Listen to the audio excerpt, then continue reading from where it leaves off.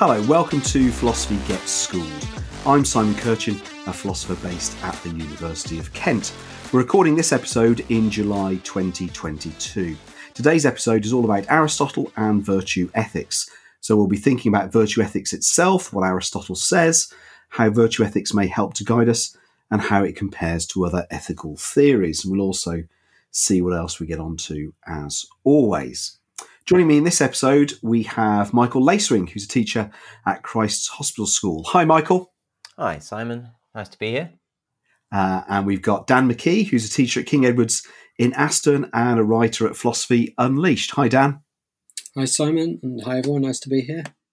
And last but by no means least, Beth McIntosh, who's a visiting research and knowledge exchange fellow at the University of Winchester and head of philosophy and religious studies at Winchester College. Hi, Beth. Hi, Simon. Thanks for having me. Great. Good to have all three of you with us today.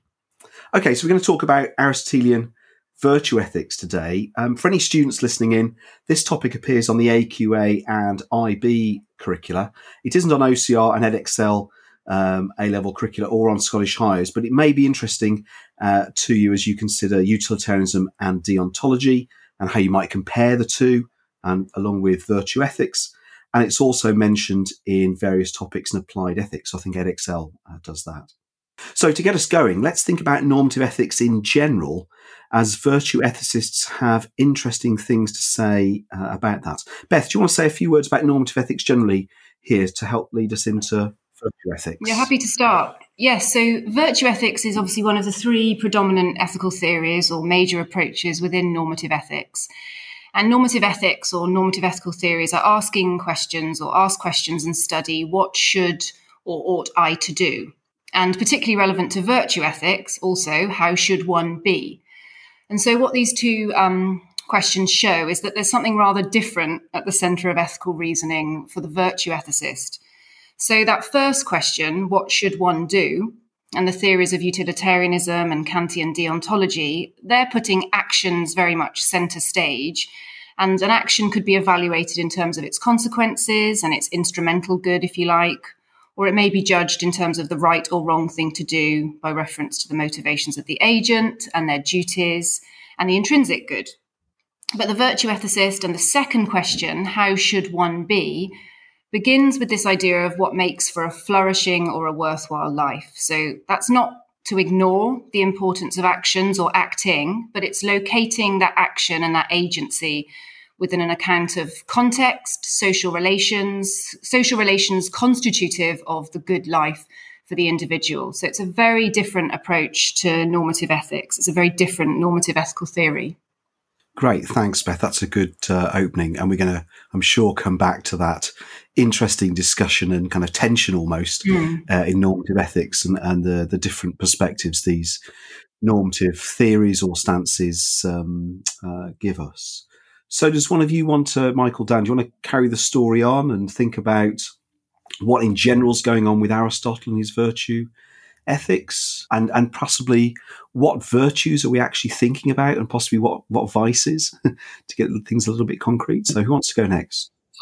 I'll happily say something, and then someone else can pick up the story, because I think it's interesting what Beth said about the difference here being this question of, what kind of person we should be, and sort of what the good life is, being distinct to virtue ethics and not the other ethical theories we've seen. Because I think when people think about ethics and philosophy and, these questions, what's the meaning of life? And if you're going, well, what do you do in certain situations? What's right and wrong?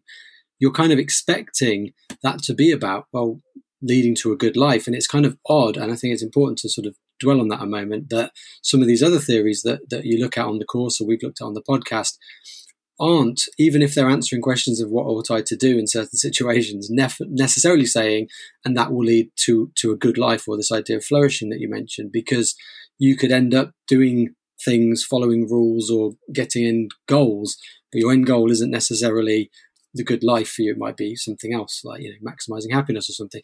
So I think this approach, that it's an anomaly in normative ethical theories that we've looked at so far, speaks maybe to a deficiency in some of those theories, that hopefully, if this is any good, will be a really welcome thing to come to. And I guess, the fact that it's from Aristotle before your Kant and your Bentham is strange. It either suggests that it doesn't work and they therefore had to come along and come up with these new ways of looking at ethics because this old virtue approach didn't necessarily work so well, or there's a reason that for some reason we ignored what was already there, this wisdom from the past, and started to do something else that ended up giving us ethics without the question of what would a good life be. But I think to sort of continue the story, I guess Aristotle, we should point out, is trying to work that question out in the way he sort of worked everything out, which is looking at things and trying to figure out what the point of it is, which was sort of Aristotle's big approach to many things. This idea of if you look at something, you should be able to figure out what it's for, what it's doing, what its purpose is. And it's probably worth saying that he has this idea that everything does have a purpose. So there's a sort of presupposition there that we need to be aware of, that Aristotle's looking at the world, at life, at people, and going, what is their purpose? Because he does believe everything has some sort of telos, goal, end thing it's aiming at. So it's sort of, if you've got that already in your head, then the question of what's a good life, what does a good life consist of, seems quite an easy thing to solve. You look at a person and they go, okay, well, what are they looking for? What is their goal that they're trying to achieve? And then we'll figure out if that's the goal, then I guess what do you do to achieve that goal would be what the good life is. And then if that's what you ought to do to achieve the goal, that's ethics. So there's a logic to it that comes from this sort of scientific approach or pre-scientific approach that Aristotle is doing, where he's observing the world, thinking things have purposes. We can figure out what the purpose is, and then the thing that achieves the purpose would be the right thing to do for that thing. And the thing in this case, I guess, is the human being and their lives. Great. Thanks, Dan. That's really helpful. Michael, what do you want to add in our opening thoughts? Well, I can sort of pick up on that. I think we should certainly come back to Dan's great questions about why Bentham and Kantian theories kind of moved away from virtue ethics, perhaps when we talk about the comparisons between deontology and utilitarianism and virtue ethics. So yeah, it'd be really interesting to talk about that a little bit further. But building on where sort of Dan got to in thinking about this notion of how to approach a question as to what a good life is for people, that was Aristotle's kind of overall central concept, the way that a utilitarian will talk about happiness, or a Kantian will talk about duty or the goodwill. So for Aristotle, this notion of the good life was his central concept, which he called eudaimonia. Not just him. Everybody in Greece at the time was calling it eudaimonia, because that's what it is. So he wanted to then try and think about the way in which the kind of thing that we are as people, the kinds of things we are, could give him an answer to the question, so what is a flourishing life or a good life for a human being? So he had a general approach to this in terms of solving the idea of something's purpose or something's good functioning. We might use a slightly broader term in terms of thinking about how something achieves its goal. So he wants to say, well, if you want to start from this idea of a good life for a person, you have to appeal to human nature. And that perhaps is one of the differences that he had, which in the 20th century, some philosophers such as Sartre really questioned. Is there such a thing as human nature? And he really thinks that there is, that it's biologically grounded, but it's more than that. But he does think it's sort of based in those ideas. And he thinks, well, really there's these different elements that we can talk about which make up a human life. There's the purely physical or biological. That's not distinctively human. Animals have bodies and plants have bodies and so on.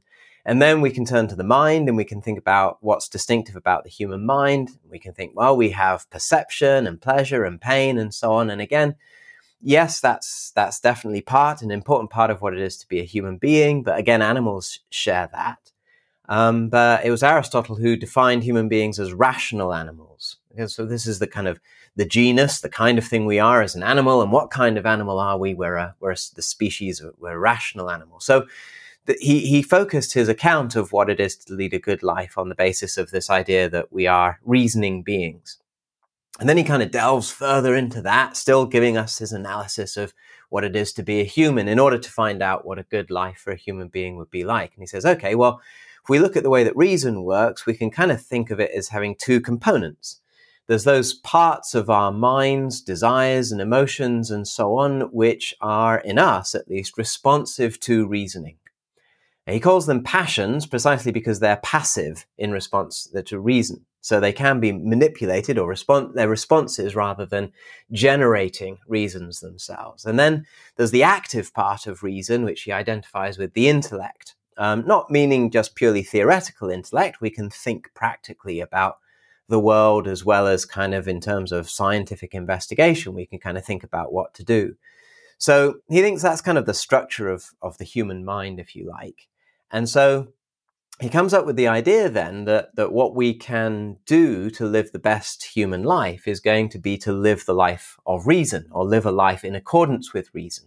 And then the rest of his famous book on ethics, the Nicomachean Ethics, is an attempt to kind of spell out what it would be to live a life according to reason. So what I've kind of just sort of summed up as partly an analysis of human nature, but what's also known as his function argument. In order to discover what the good life is for human beings, you have to discover what's characteristic of human beings, what our function or ergon is.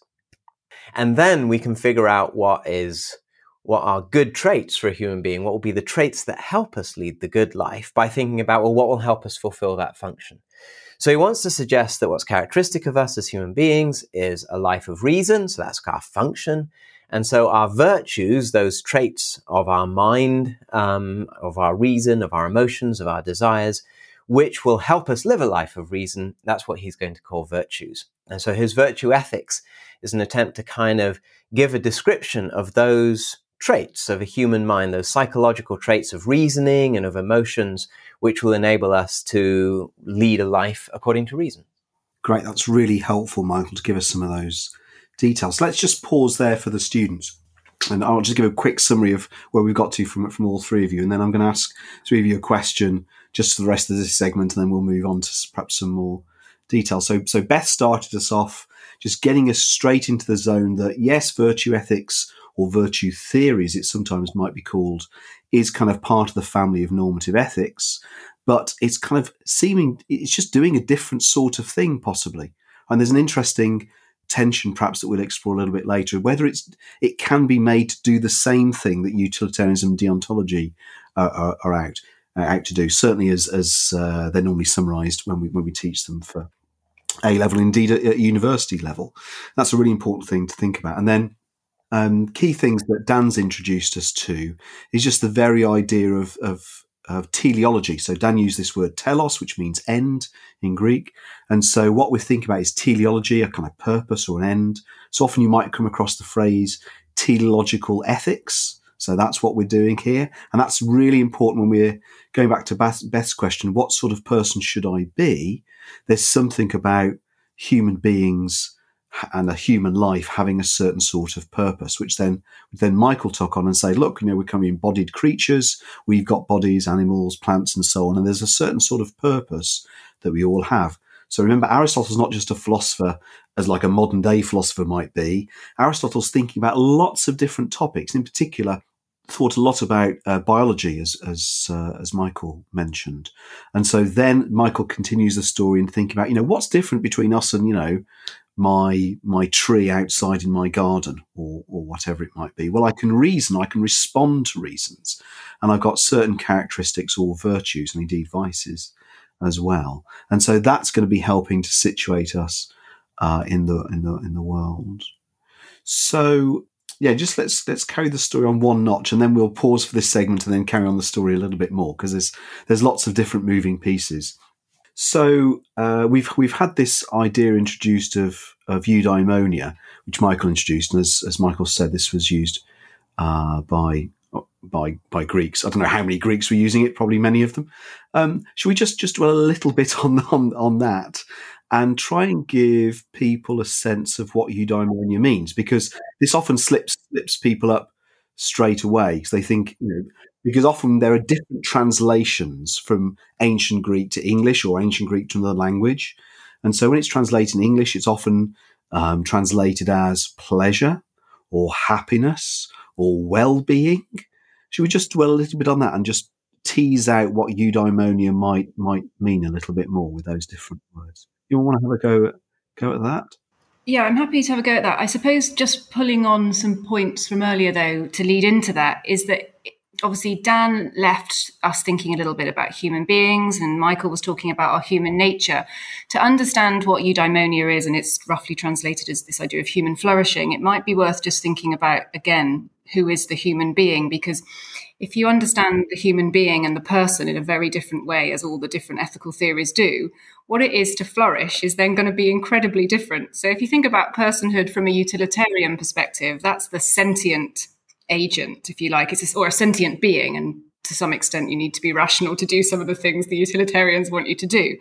And then you've got the Kantian agent, or the rational moral agency, which is asking you, what does rationality require? You've got the rational moral agent. But you've got this very different approach to the human being and personhood in Aristotle. Michael talks about this with the rational animal. But it's also a rational animal that is, and Aristotle says this in the Nicomachean Ethics, a community-dwelling being. And therefore, that interdependency, which you don't get in the Kantian ethical approach or the utilitarian ethical approach, is going to mean what it is to flourish is going to be incredibly different because of that interdependence. And I think that's why there's such excitement about this theory, because that's been so lost, that kind of the obsession of the individual and the abstraction that has happened in the other theories has meant that it's very different to flourish and to have a life of happiness for the virtue ethicist. But and I just think that's an important thing to stress for the students. You know, what's the moral agent at the heart of this theory? And then you get into this idea of eudaimonia and this idea of human flourishing or happiness, and that it's this thing, this aim that should be governing our lives, these lives that are amongst others. You know, this sort of, again, this community dwelling being. That, so yes, you could say it's the pursuit of happiness or pleasure, but it's achieved when we become virtuous. And he's arguing, or Aristotle's arguing, that this is a process, and we grow towards this by practicing the virtues. And it's a little bit like learning to do other things, and you practice and you develop the habits, you develop the virtues, and you grow towards this. And then that's another very distinctive part of the theory, that this is a period of growth, and it's going to take a long time to get there. You're not just going to be right or wrong. So that's how I'd start the story. I'd think a little bit about what it is to be a human being, and how that would be, therefore, what it is to flourish would be very different. Yeah, I also think eudaimonia, one of the things that people try and do is reduce it to something like, is it happiness? And then you go, well, why is it different from utilitarianism? And I think the resistance of eudaimonia to be reduced to just, it means this, is speaking to this wider idea of virtue, to say there's diverse virtues that we need to develop. It's not just one end for a human individual's life. Like Beth said, it's a community of humans, and each individual in that community has got different things contextually at different times, which we'll probably come on to as we look at things like the doctrine of the mean. But there is no clear, it is the goal, it's this end goal that we're trying to seek. But it is complicated, because we're complicated beings with complicated, interconnected lives, interconnected desires, interconnected interests and things that all have their own end and goal. And I think it's worth pointing out that eudaimonia is supposed to be this sort of final end, self-sufficient thing in it, thing that we're all aiming to, that in a way all the other ends are aiming to, because they contribute to this end of flourishing, which again gets confused because people say, so is basically everything is that is this one big important goal. And you can then reduce everything to eudaimonia, but you could also say, well, no, but what it means is everyone else is doing things in different ways for this sort of almost irreducible thing called eudaimonia, that you can't just say, is this very clear common goal that everyone has, but it's recognizable in what everyone shares in it, which is this sense of flourishing for themselves or their community. That might mean for this person, they are trying to achieve 6 different ends, which all have an end of eudaimonia. If you flourish in those things, it will lead to that. And for someone else, it might just be one thing that they need to do to sort of develop their particular flourishing. But it allows, in that word, by not reducing it to something, the possibility of lots of different goals that people are sort of striving towards, that make up an overall flourishing person, or different virtues. And I think it shows the sensitivity that an ethicist needs to have to situation and, what's going on at a particular time in a particular society, as well as your own deeper understanding of sort of what the right thing would be now for me in this situation compared to what it might be for you in a different situation, even if the situations have similarities. Can I pick up on that point? Because I think that's really useful to sort of put that up front and center with Aristotle, this sensitivity to individuals and to context. But it's also something which perhaps it's worth saying that for him, it's not a subjective matter as well. We might think, so does any goal that I pursue count as eudaimonia for me? And Aristotle is just very clear in saying no. So the best life for you is not necessarily what you think is the best life for you. People can make mistakes. And he thinks actually that's what happens when people are bad or people do wrong things. They've made a mistake about what they think is the best thing to do. And so on the one hand, he has this sort of interesting combination. On the one hand, he's quite objective about his ethics. He thinks that, there is something which is the right thing to do, or these are the right character traits for a person to develop. And that sounds like, okay, so he's going to have to be very prescriptive. He's going to have to say everyone has to be like this and so on. But on the other hand, Aristotle doesn't want to do that. He's not making universal rules the way, say, Kant wants to do. And I think students can sometimes find that quite difficult. Like if something is objective, doesn't it have to be the same for everyone? And Aristotle wants to say, no, what is absolutely the best life for you is an objective matter. And you could be wrong about it. And other people who are wiser than you or who have more life experience than you or who even know you better than yourself could, in fact, have a better idea as to what will truly make you flourish and truly make you happy over a long period of time. And one of the main ways in which we go wrong as human beings, according to Aristotle, is we confuse short-term immediate pleasure, a kind of superficial happiness as a feeling, for a long-term flourishing life or a long-term flourishing character. As well. So he wants to say, as Dan said, there's a lot of room for a lot of different goals in his theory, which contribute to individuals' flourishing lives. But that doesn't rule out the way that people can actually make mistakes. He's not a subjectivist or a relativist in that sense of thinking anything goes. Yeah, thanks, Michael. That's really, really helpful and really important to understand when it comes to Aristotle.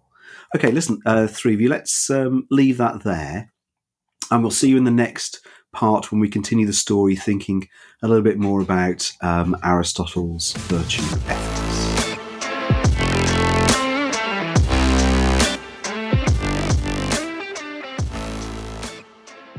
And welcome back. Before we move into this segment, this is just to remind you to check out our website. If you search for my personal website, Simon Kirchin, Kirchin,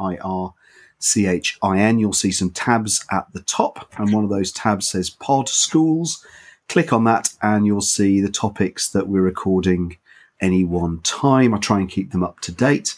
If you see something that's coming up and you've got some questions or comments about that topic, please feel free to email me. We'd love to incorporate some of your questions and ideas into the recording.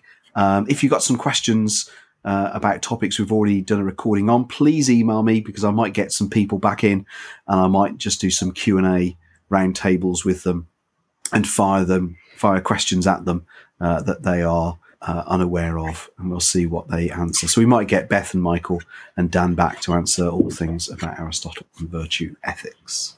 Okay, so we've talked about normative ethics briefly, and then set things going for virtue ethics and Aristotle. We introduced the idea of eudaimonia, and we thought about the function argument.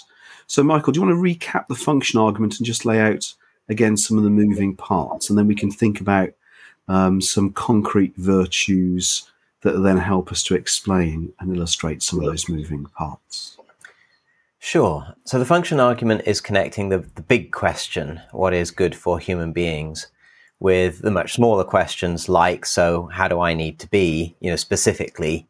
And it's Aristotle's way of getting from the very big question to much more kind of focused questions, which we're moving on to. So from the notion of what is the good for human beings, he says, well, when we ask the question, what is the good for anything, we need to have a good sense as to what that thing is. And as Dan said earlier, he thinks of that in terms of what's its purpose or its function. So he then thinks, okay, so what is it about human beings that makes it something characteristically, human? And he argues that that's got to do with our ability to live a life according to reason. And so he then says, so if our eudaimonia, most abstractly described, a good life for a human being is living a life according to reason, then we're going to need certain traits about to do with reasoning, such as the ability to think clearly, or certain ways of feeling emotions or having desires. And these are virtues. These are either virtues of character, if they're related to what I call our passions, our emotions and desires, or they're virtues of intellect, if they're related to our ability to think through a problem and make a decision. So that's how it comes to virtue ethics. So a virtue for him is going to be a trait of a human being which enables us as human beings to achieve the best life or the flourishing life for us. Okay, that's great. Thanks, Michael. So Dan, do you want to continue the story and get us to think about one or two concrete virtues that'll help illustrate things? Yes, as Michael said, there are these traits of character or intellect, depending on the virtues we're looking at. And some have also called them the sort of dispositions to act in certain ways to show you have a virtue would mean that in a certain situation you would act sort of in the right way as opposed to the wrong way. So already we're thinking, well, what does that mean? How do you define the right way to act or the wrong way to act? And how do you find these virtues? Well, you work, as you say, once we know eudaimonia is this end we're trying to get, what helps us flourish, we think of things that we observe humans and we go, well, what do they do that works in the good way? And what do they do that's too much or too little of that particular trait that they would need? So courage is always the first one you use. I think it might be the first Aristotle uses, but we know courage sounds like a good thing. It's good to be courageous. And we can see examples where people do courageous things and it helps them flourish because it, keeps them alive for one thing. It might also just remind us to stand up for things that are important to us as a community or as individuals. So courage sounds like a good thing. But we're also aware there are some people who maybe show too much courage. They're a bit rash. They jump in at the first sign of any danger and, maybe get themselves killed or jeopardize the health of the community or whatever. And that's not great. And there's also people who have not enough courage at all. So they're cowardly and they stay away from any fight and nothing, they don't flourish at all because they don't let themselves. They're too scared to flourish. So you can sort of look at that and go, right, that there are behaviors and traits and characteristics that are seemingly unvirtuous, so things like cowardice and rashness. And then there's that virtuous one, which is like knowing in the right situation when to stand up for what's right, when to go into battle, when to go fight for the right thing. And that, to Aristotle, sort of shows us that, okay, there is a behavior we can find between maybe some excesses and deficiencies. So there's lots of different ones. He talks about, you could be very modest, which is good to be modest in the right way, but you don't want to be so modest that you're shy and you fade into the background. But you also need a little bit of modesty because you don't want to be totally shameless and brag about everything all the time. Again, it's probably going to lead to more flourishing if you can temper that excess and not fall into deficiency. The nice one as well I always like is wit, that he recognises the virtue of wit. You can't be a buffoon like certain people, maybe prime ministers, and just constantly do things that are basically stupid, not funny. They're just constant, unthinking, big, preposterousness. And you also don't want to be totally boring and not be funny at all at any point and never even crack a joke. So there's a place for humour, there's a place for wit, and you've got to know when that is. And with all of these, I think the theme that comes from that is it's all good and well to draw a little series of excess, the virtue, deficiency, grid and say, well, here's a list of nice virtues and here's too little or too much. But then it becomes this list of objective rules. And I think this is a nice example of what Michael was saying about there's an objectivity, but there's also this room I was talking about for sort of a subjectivity. Because yes, courage is definitely the virtue that we've discovered. Modesty, wit, these are definitely the virtues, and the excess and deficiency are clear and objective. But what it actually means to be courageous is very different in the situation. What it means to be witty is very different in the situation. The level of wit you show at a funeral is going to be very different than the level of wit you show at a stand-up comedy show. The courage that you show in war is going to be different than the courage you show in your office when your boss suggests something and you disagree with it.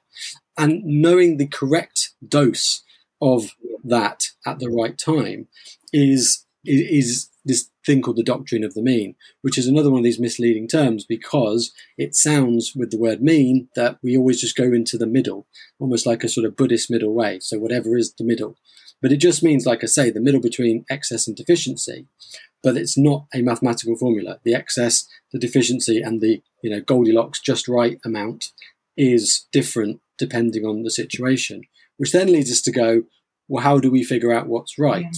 Yeah. And there's this sort of other thing called phronesis, the sort of practical wisdom to know what is the right amount, which is another virtue you have to sort of develop, a sort of overriding virtue to be able to use and identify all the other virtues in a way. So it's not just having these virtues, but knowing how to use them in the right way. And I think, we've talked in the podcast on Kant about acting in accordance with versus actually doing things out of duty in the right way. And it's similar with virtue ethics. You can accidentally hit the virtue and act in accordance with the virtue. I happen to be courageous. I wasn't thinking about being courageous. I just accidentally did it, or it was a fluke or whatever. Or I can have this sort of sense of, I know in this situation what the courageous thing to do is, and I'm now a virtuous person, and I do it in the right way. But as you can see, to get the difference between those things would require some sort of deep understanding and training, maybe practice at trying to develop these virtues in a way that you can naturally become the sort of person who does the right mean of the right virtue at the right time. And that's the challenge of a life, really, how to do that. Okay, great. Thanks, Dan. That's really helpful. So, yes, just to recap, doctrine of the mean doesn't mean the doctrine of the average or the middle every time. The better way to think about it is right action from right motives to an appropriate amount. But exactly what that's going to be in each situation is going to be different. I mean, the only thing I'd say, Dan, is you should have come to some funerals with me and come to some stand-up gigs, because some funerals I've been to are more hilarious than some stand-up gigs, but that's another matter. And you just introduced the idea of, so there's a number of moving parts here. Let's carry on listing the moving parts, and then towards the end of the segment, we'll try and bring them back in some order with people, right? So you're just introducing the idea of practice, and a word we haven't used yet, I don't think, is habit. Yeah. But in the previous segment, Beth was talking about perhaps repetition or craft. So actually, Beth, do you want to carry on the story about habits and crafts? Yeah, sure. And I suppose, and something to say, I suppose, just in relation to what Dan was just saying, and Michael draws this out really brilliantly in his textbook, because the students can get a little bit confused about what we can naturally do, in that he very succinctly talks about how we're not naturally virtuous, but we are naturally capable of becoming virtuous. And I think that's a really important point to stress with the students. And just to pull it together, we've got this sense of, so Dan has explained what the virtues are, but now we need to think about this means by which we acquire them, because we know they're really, really important because they're necessary for eudaimonia. And so Aristotle says in the Nicomachean Ethics that we acquire them, we acquire the virtues of character through habit. And these habits start through our upbringing and they develop through our lives. And just to stress that point again, we need to develop virtue because we're not just virtuous by nature. We have to develop this. We have to develop this through experience. This can't just be taught. We need to have the experience of this. And I suppose something just to stress with the students, because they get a little bit confused here in that they really like this idea of being able to understand the theory in a nutshell, if you like. So they often say, oh, with utilitarianism, it's just the greatest good for the greatest number. How can you just surmise virtue ethics in a sentence? And you could sort of say, well, what would the most virtuous person I know do? But that's quite misleading. And it's really hard because this theory is so complex. And like you say, it has all these different parts that's not enough. That's not enough just to say, well, what would the most virtuous person do? Okay, I'll develop the habits. I'll that'll be enough. It won't be enough, because, and Aristotle talks about, well, if you want to be good at building, you must build. If you want to be good at playing the harp, you play the harp.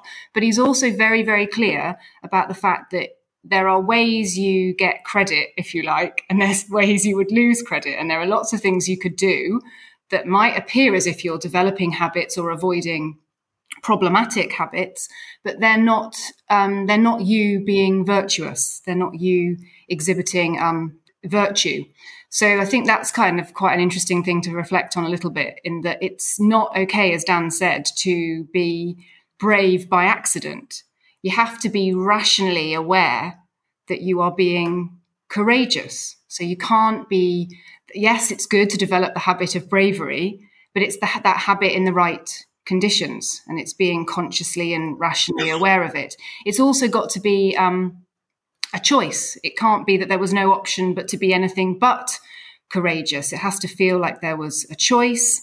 And there are other things that we can talk about in the podcast that he's very clear about. And I think this is important to stress, and will probably come up in a later part of the segments, in that it's a big criticism for a lot of people that virtue ethics isn't clear about how you develop the virtues and how you foster these habits and how you know when you've mastered a virtue or not. But I think he actually does give a lot of clarity on that, personally. Okay, that's great. Just to pause there. I mean, I don't think a word we've mentioned yet, but the word I often use with my students is a kind of enculturation. So you're there in a community, kind of practicing through habit certain sorts of actions. And I mean, I often think that with virtues, the key thing is it's not just your acting; it's a kind of almost an epistemic kind of aspect to it. I mean, that you can see situations in certain ways, and having acted in certain sorts of ways in previous situations, you then see this type of situation or this particular situation now as one that's requiring bravery or requiring wit. In fact, just to go with Dan's example of the funeral, I mean, I was only half joking when I said some funerals can be hilarious. I can think of particular funerals I've been to where the person who died was actually loved jokes. And so either, both before or after the service, or sometimes in the service, people were telling jokes, partly as a mark of respect to the person and honouring that person during the service or before and afterwards. It was exactly appropriate that happened. And so you'll only understand that if you've been to lots of funerals, but if you've been around people and kind of and understood that. Michael, you want to come in? I probably said something wrong. Can I pick up on that point? No, it's specifically on that. I'm trying to think how we can connect those. How can habits lead to how you change, how you view situations, and so on? And Beth mentioned learning to play the harp, an instrument, and I think the kind of bit that helps maybe make that connection is when you, first of all, you just practice. You do what your teacher tells you. You do your scales and you play your piece, but somewhere, I don't know, round about, getting quite good. So kind of grade 5, grade 7, grade 8, something like that. You're getting really quite proficient at this. Your teacher might say, well, okay, you work out what the fingering should be for this passage. And you kind of see, well, it makes sense to do it like this, doesn't it? Or hopefully after a few practices of that, you do. And so people do say, well, it just made sense. Or, what should the bowing be if we move to a violin or something like that? And there's a point at which you kind of the music's not telling you how to play it. Yeah. But you kind of just see, or you understand intuitively how to play it. Or maybe with improvisation, if you were doing something like jazz, you just you reach a certain point of proficiency where you almost hear yourself or watch yourself play a phrase, which just works really well with the people around you, and you've started jamming, and that's kind of how the whole thing.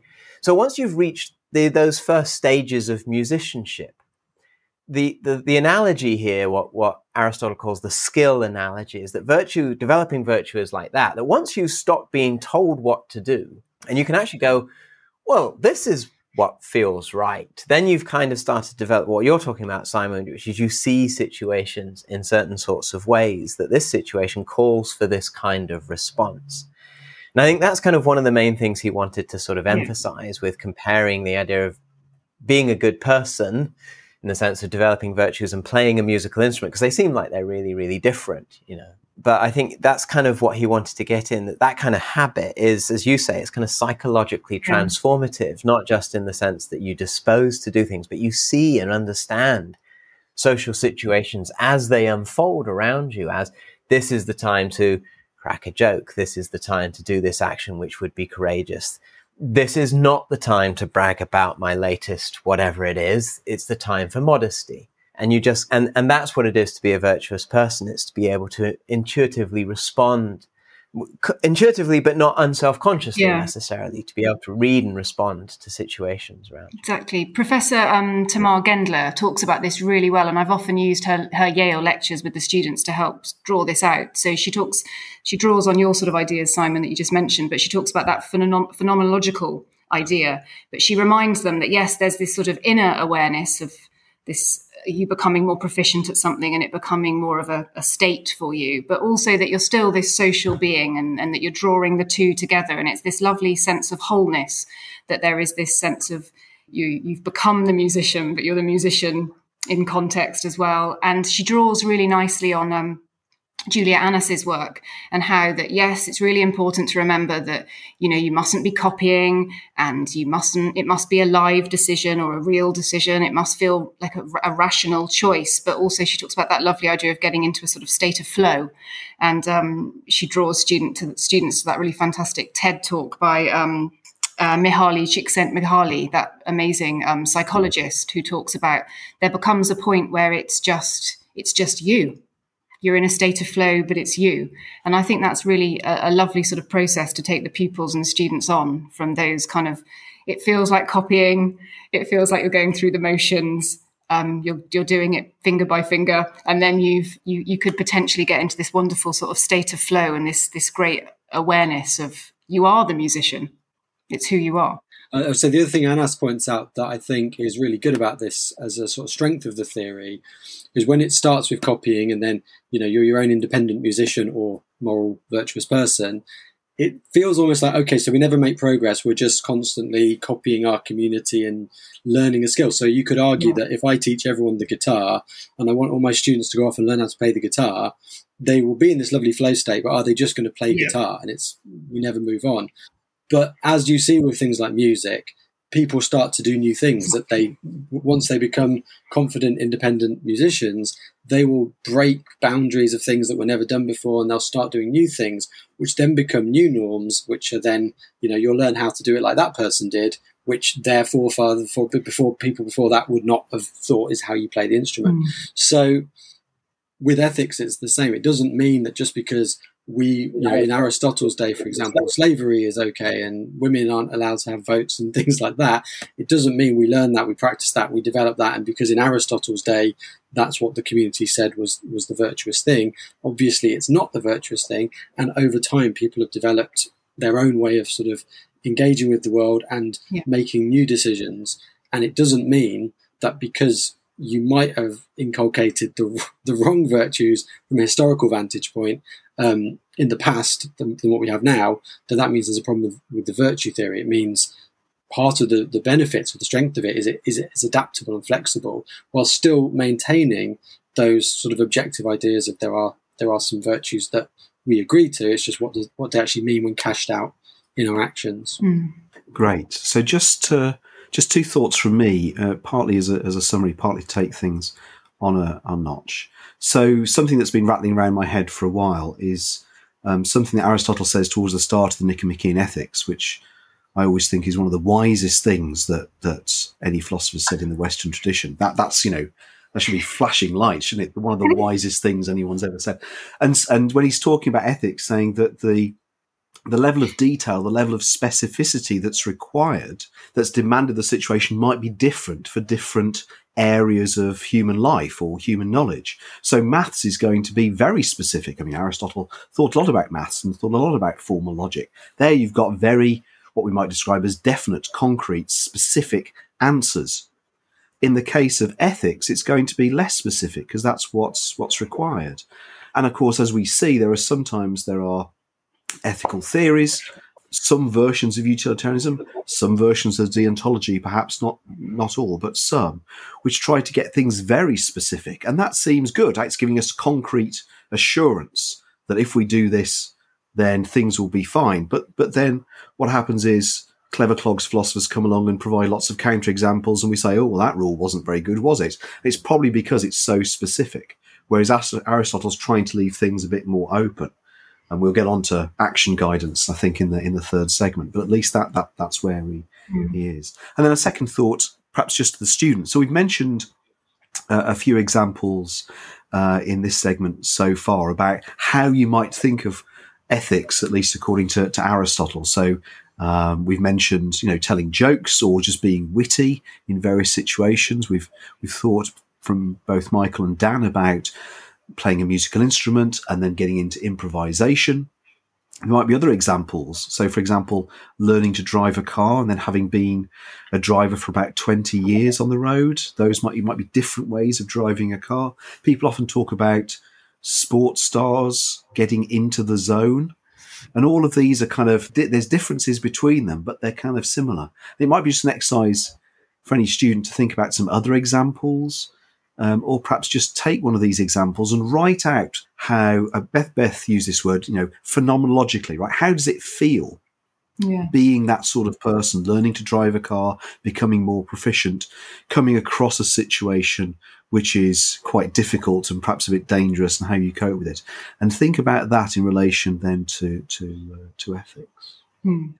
Just one example that came to mind is that once you've had children, you really find virtue ethics teaching quite fun, because you're really going through new habits, and then it takes a while to get in the flow. And my goodness, I probably won't get there until I'm a bit older, but it really feels like a growth example, and one that takes a bit of skill and practice. But different example, but that's the one that would come to my mind. Another good example, in fact, unlike the others, having to do that when you're very tired, I think is really interesting as well. Yes, absolutely. So then I thought back to you guys, because we've had a few moving parts, and I feel that we've kind of left. We've gone into habits, which has been great. It's absolutely essential to think about doctrine of meaning and habits. We've left eudaimonia kind of hanging up there as this grand end.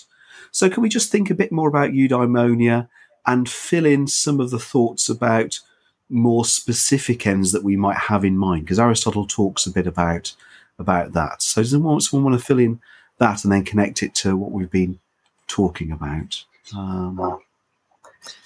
Sure, I can say a little bit about what he thinks. I mean, it was a big question in the debates of ethics of the day. When Aristotle was writing, and everybody was, as I say, lots of people were talking about eudaimonia, but there wasn't that much agreement on what it consisted in.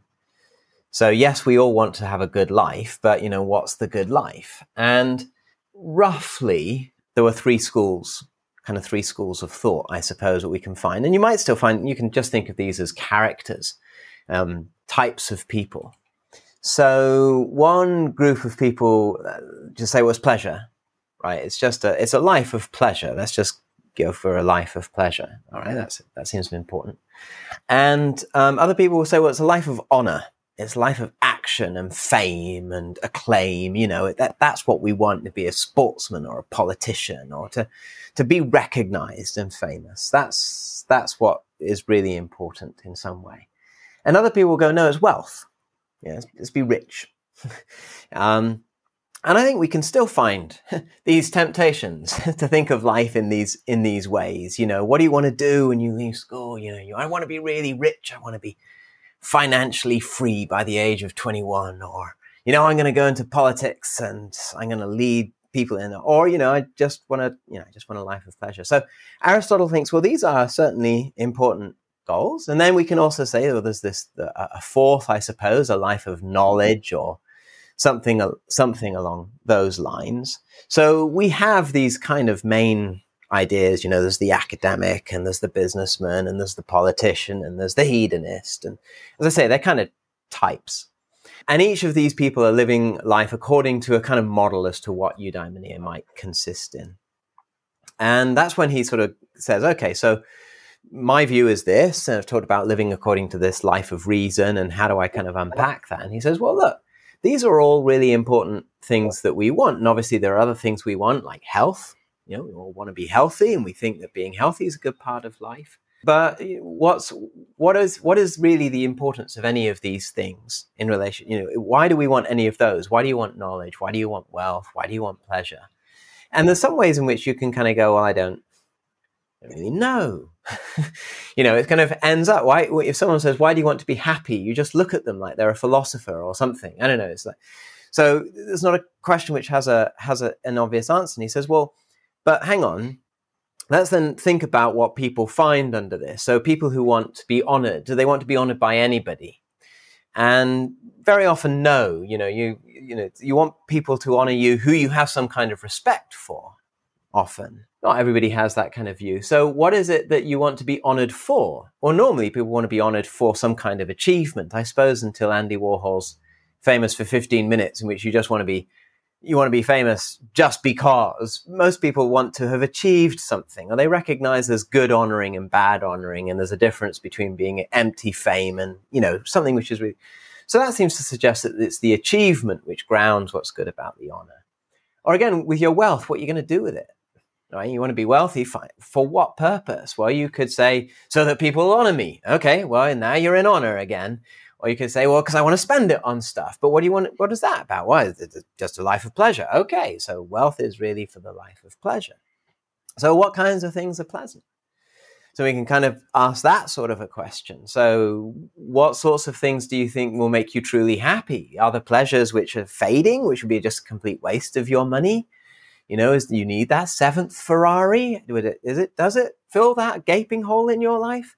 Or whatever it is. And so he starts to ask these sort of deeper questions and says, yeah, well, there's something good about wealth, enough wealth, so that you can live a comfortable life and you're not having to worry a lot about the future, and, you can take care of your needs and maybe look after your family. So let's not say that money is completely without worth, but obviously the point of money is to achieve something with it, not just to have it. And honor, yes, it's good to be recognized, but really good to be recognized for the right things. Yeah, you don't want to be famous for being, I don't know, Jack the Ripper or something like that. At least I hope not. And pleasure, but what's going to make people really happy with pleasure? What's truly pleasant? And is it just about pleasure? I mean, that's what the animals, Mill makes the same argument, and a life of animalistic pleasure doesn't seem to do human nature justice, right? There's more to you than that. You're selling yourself short. So he says, okay, well, we need bits of all of these. And by the way, what about this thing about knowledge and the use of the intellect? And that seems kind of really important. So that he says, well, we need to kind of draw this together. So eudaimonia has these different sorts of goals, but he says it's the only goal which can subsume all the others. So you can't fit everything in under honor, because as soon as you do, you have to say, so what do you want to be honored for? And then there's this other good thing, which isn't reducible to honor. And similarly with pleasure, he wants to disagree with the utilitarians to some extent. He thinks pleasures can be better or worse and good or bad, according to, the way in which human nature is fulfilled by them. And so he says, so eudaimonia kind of draws all these together. So eudaimonia is a pleasant life, but it's a life, as we've already said, of virtues, where if you seek honor, you seek it for the right reasons, right? The first thing is to be virtuous. It's nice if people recognize that and go, wow, what a good person. That's not why you're doing it. That's kind of icing on the top. And knowledge is really good. He certainly thinks it is. And then we think, okay, so knowledge is part of the good life because we have these rational faculties. So we need these virtues of reason. And that's because it does indeed do something for us.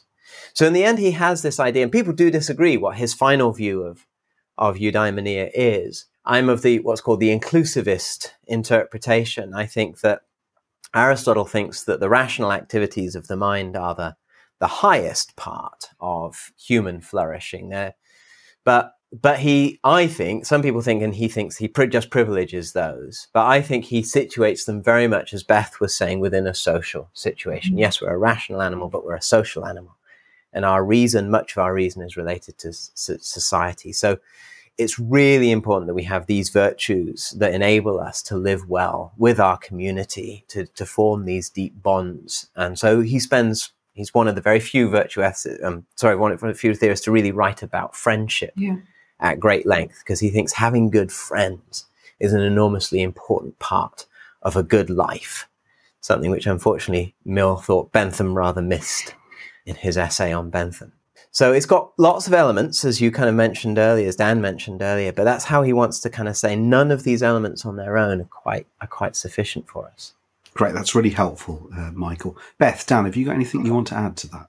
I think that's a really nice sort of way of looking at the idea of it as a this inclusive final end, but it's the end that the other ends are sort of included in. And I think that inclusive interpretation, I agree with as well. It feels like the whole point of eudaimonia is it is supposed to encapsulate all this good stuff that we're aiming towards. Yeah, in multiple ways.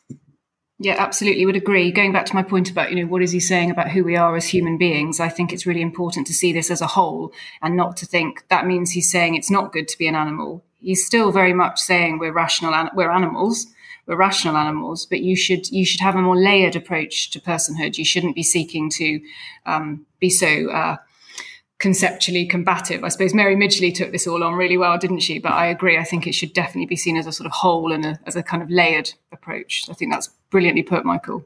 Okay, great. Listen, thanks all three of you for that segment. Let's leave things there and we'll pick up the story again in the third segment and think about some problems for virtue ethics and think about how it compares to some other normative theories.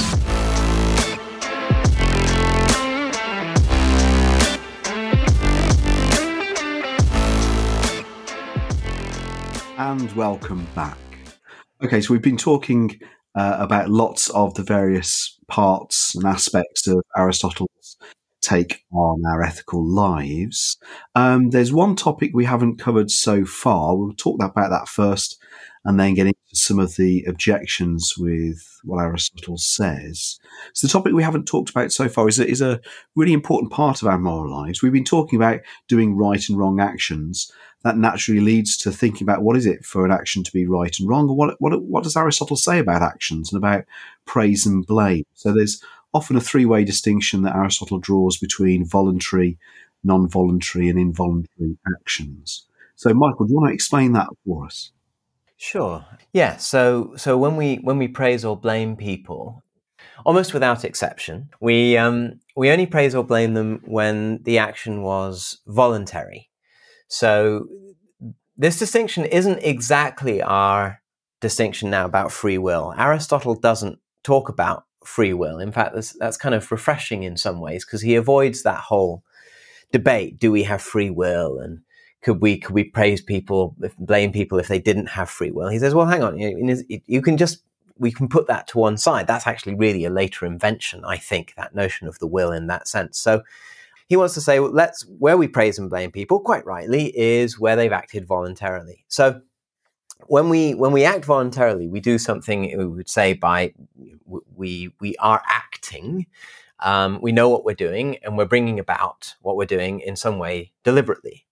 And so when something is not voluntary, he says there's really kind of normally two things which are going on there, or could be going on there. One is he calls force, and the other he calls ignorance.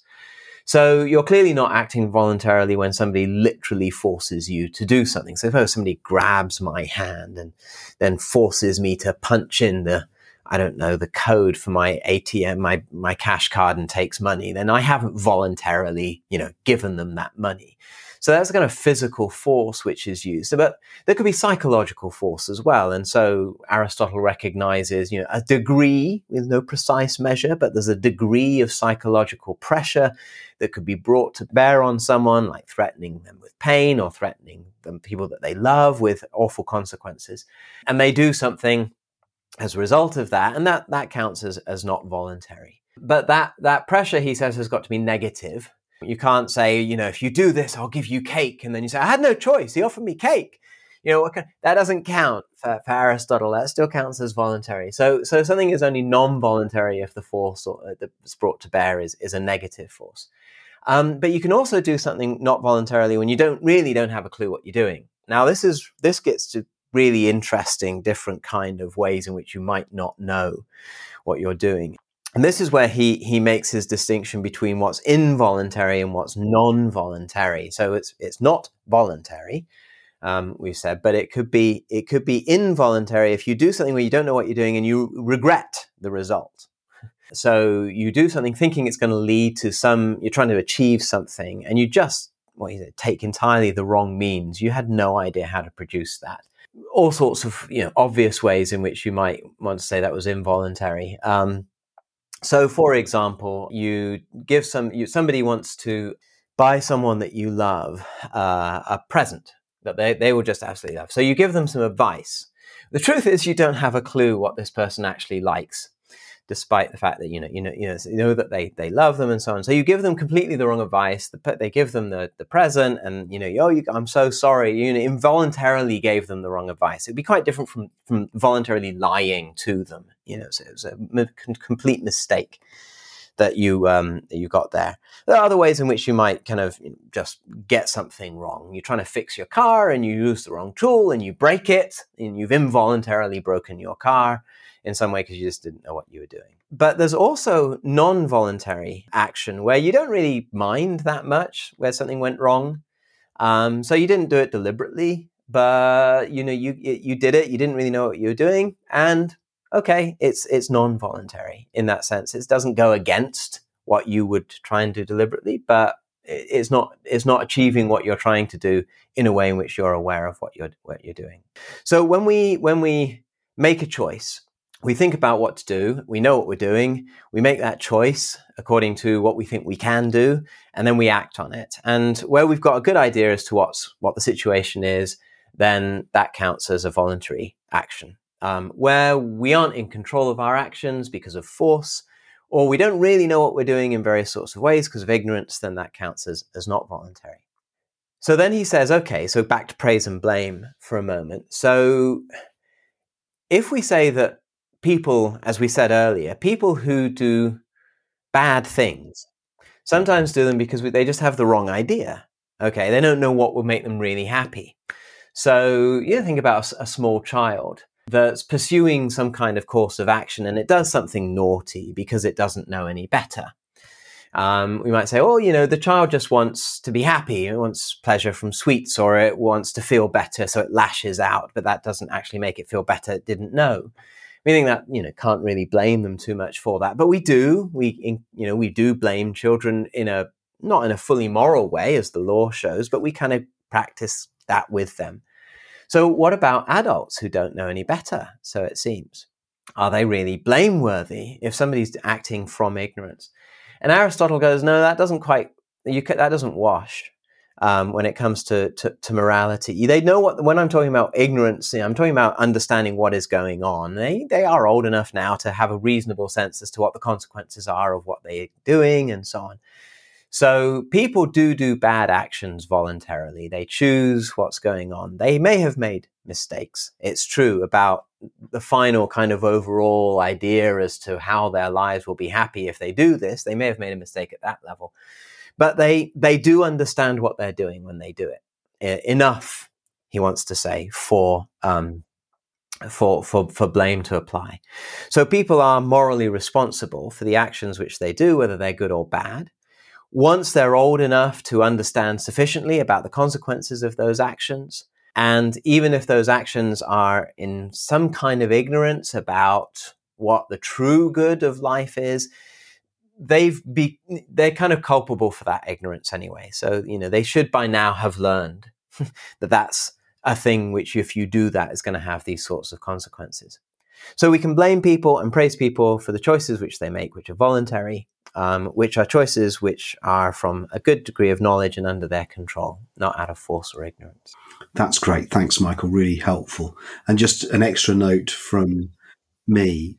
So if you come and study virtue ethics or action theory at a university, then you'll think through a lot more of these thoughts, and in particular that word Michael mentioned as he was explaining things, the idea of regret. So regretting something as a signal that you've done something bad, even though you're ignorant at the time. There's lots of really interesting debates that go on about agents acting and whether they should or shouldn't regret, and then what that signals. But perhaps we'll leave that thought there. We mentioned in the last segment the idea of practical wisdom and working out what to do, and that brings us to the idea of phronesis. So Dan, do you want to just explain that for us, and that will help us get to some of the objections to Aristotle's virtue ethics?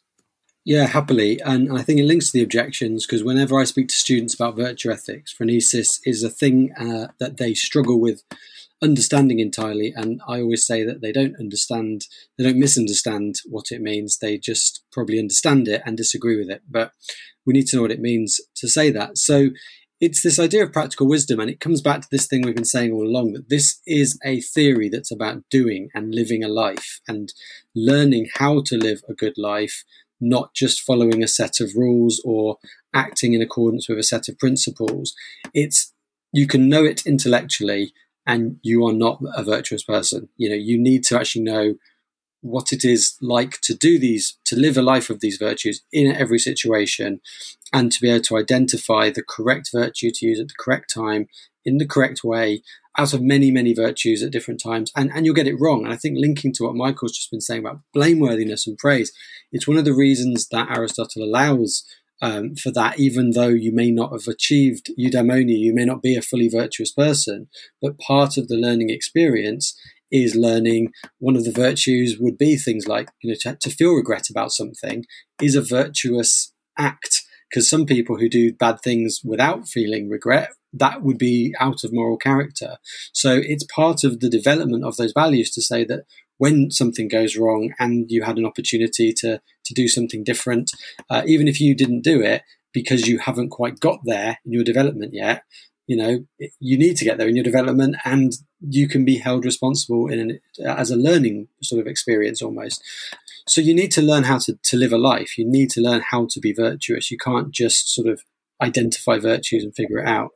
So the idea of learning practical wisdom is recognizing that through this practice, through development, you eventually will come to a point where you can not just identify what the virtuous thing to do would be, but identify the right extent of the virtue in the right situation, to a point of mastery of the virtues, where you are in command of having all these virtues that you've been developing over your life and are consistently and over a period of time in a sort of stable way doing the right thing at the right time consistently. So the analogy I sometimes use with students is about the difference between learning a subject and knowing how to do an exam in the subject, because exams, as we all know, are not necessarily actually evidence of knowledge. They are a way of sort of taking a snapshot of some sort of recall in some sort of situation. And so they need to kind of know not just what is the knowledge of the thing that we're trying to take the snapshot of, but what's the method of snapshot that we're doing. And for different types of question in the exam, what is the exam board or the examiner looking for? So it may be a question about Aristotle, but the difference of if it's a 3-mark or a 12-mark or a 25-mark question will be a big difference. The difference of using Aristotle in an extended essay at IB is different than answering a 5-mark question in the AQAA level. So you can learn that content and know it well, but if you get asked a 3-mark question to define something in Aristotle and write an extended essay, or for a 25-mark evaluative essay, you outline a theory very briefly, you haven't got that practical wisdom of knowing how to use your Aristotle information in the right way at the right time. And that's quite an important aspect, because just having all the information in your head isn't going to help. And as we're talking about ethics and how to live a life, the same is true of the virtues. You can go through life, looking in your community, identifying what's virtuous, and people like the witty person and the courageous person. I know that, but then someone comes with a gun to try and attack your community, and you freeze and don't know, is it courageous to stop them? Should I run away? Is that the right level of courage I should be showing now? Because actually I can't defeat the person with the gun. If you don't know how to use it, you actually aren't a virtuous person, even if you're the world's biggest expert on the virtues. So you need that practical wisdom. And it seems quite obvious from what I've said. Practical wisdom is having the wisdom to practically use things in the right way. So why are students confused by it?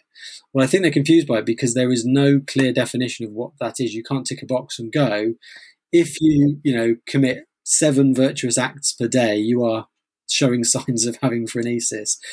Every situation will be different, and you may be developing it for most of your lifetime and still fall short and have these moments of needing to be blameworthy for acts because you didn't show it there. It's a developing skill just like the other virtues. But the idea is, once you have it, that sort of answers most questions for Aristotle. And this is where it comes into some of the objections, because I think we're going to find most of the time when there's an objection, an Aristotelian approach would be, well, if you truly had the practical wisdom of phronesis, you would know what to do in that situation. It would guide you perfectly. And if you don't know what the correct answer is, that may be because you don't have that yet, and you need to go back and work on it a bit. And that's a bit problematic, because if we use ethical theories to kind of guide us how to live a good life, and this is all about living a good life, but there's this sort of small print that says, as long as you understand exactly what the right amount of virtue is to use at the right time, which is a lifelong practice that you'll never quite develop, and we don't know for sure when you have, because there's no clear end goal that we've defined as that's it, you've done it, that then maybe you go, well, hang on, am I just a lifelong of learning and practicing? Am I just always practicing and I never get there? And how do I know if I'm there? So it seems like a really simple theory, but it's actually full of complex nuance, which again can be a strength because it's flexible and it allows us to adapt to societies and to cultures and times, and even, as Beth said earlier, definitions of what the person is and, you know, what flourishing is. But it's also very troubling because it's so fluid. Maybe it ends up being nothing. And whatever you do is the right thing. And I could say, we disagreed on what we did in that situation, but I just have phronesis. I know what I did was right. You obviously don't have it yet and think what you did was right, but you're wrong. And you could say to me, actually, I have phronesis, and what I did was right. What you did was wrong. When you learn, when you fully develop phronesis, you will know that what I did was better than what you did. So it's brilliant, and it's very flawed at the same time. It's a classic bit of philosophy. Okay, thanks, Dan. That's very helpful. So within that, we've already got some of the seeds for some of the main problems for Aristotelian virtue ethics. So perhaps I'll just, looking at the spec in front of me, just read out them, and then we can go through them issue by issue. So some of the problems and the issues include whether Aristotelian virtue ethics can give sufficiently clear guidance about how to act, clashing, competing virtues, the possibility of circularity involved in defining virtuous acts and virtuous persons in terms of each other, whether a trait must contribute to eudaimonia in order to be a virtue, the relationship between the good for the individual and the moral good. So, Beth, do you want to carry the story on then, and we can think about these objections specifically? Sure. So building on what Dan said is that the pupils or the students they find this all quite problematic because the guidance or the framework isn't perhaps as neat, but that could be a good thing, but it's not as neat for the virtue ethicist in the sense that there's this criticism that it doesn't provide helpful guidance. And it certainly doesn't provide guidance in the way, say, the utilitarian prism offers. So we don't have the algorithm, if you like. We don't have the hedonic calculus. We don't have higher and lower pleasures. So we don't have that. And then we don't have the categorical imperative, but we've got other things. But the criticism put at virtue ethics is that we don't have clear guidance. And then some philosophers have wanted to say that, well, but why can't the golden mean or the middle way, this sort of golden mean or the doctrine of the mean work?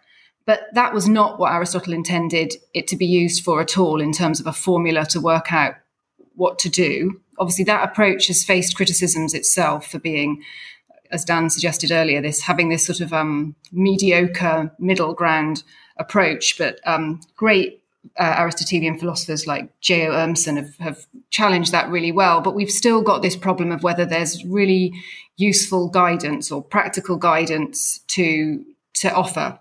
So will it help us know what to do? So even if we did use the doctrine of the mean, as we've seen through this whole podcast, there's far more to it than working out the middle. It's about the right time and the right person and the right place. So sort of right context, right motive, right way. And so things are far more complicated than that. And then, as we've said, Aristotle did not intend for the doctrine of the mean to be used in that way. We have to have practical wisdom. And then we have this issue of, well, okay, some people have practical wisdom and some people don't have practical wisdom. So I guess for us to discuss is this first criticism of whether Aristotle's theory of practical wisdom does provide guidance on how to act. I think the theory personally provides heaps of guidance, and it's just the sort of guidance you need in certain ethical dilemmas. And I'm happy to talk about that, but it might be nice to see what everyone thinks. Yeah, let's see what Dan. I mean, I've got some views as well. Let's see what Dan and Michael think, and then we'll come back to you, Beth. Well, I do agree that. I mean, I weirdly, virtue ethics for me was always the one that I didn't really think about a lot, because when I was learning ethics at A level for the first time, it was sort of very quickly dealt with as like, and there's this other theory that exists. And then as I sort of did university stuff, I got very into sort of constructivist Kantian ethics and things that were very interesting. But what I started slowly realizing was that my own ethical views were looking for something that wasn't in this Kantian stuff that I was looking at. And it's only later that I sort of started to realize that it was the virtue was what I was looking at, because I was essentially trying to find something that was flexible enough to deal with the flexibility of ethical life, that there isn't a one-size-fits-all solution. And what I sort of, in my own sort of thinking, came up with was some idea that there are some sort of things that if you look at people, they clearly need and want it, etc. And it's good to think about that, and that it's not a clear answer of like, and that therefore means in every situation you should act A, B, C, and D.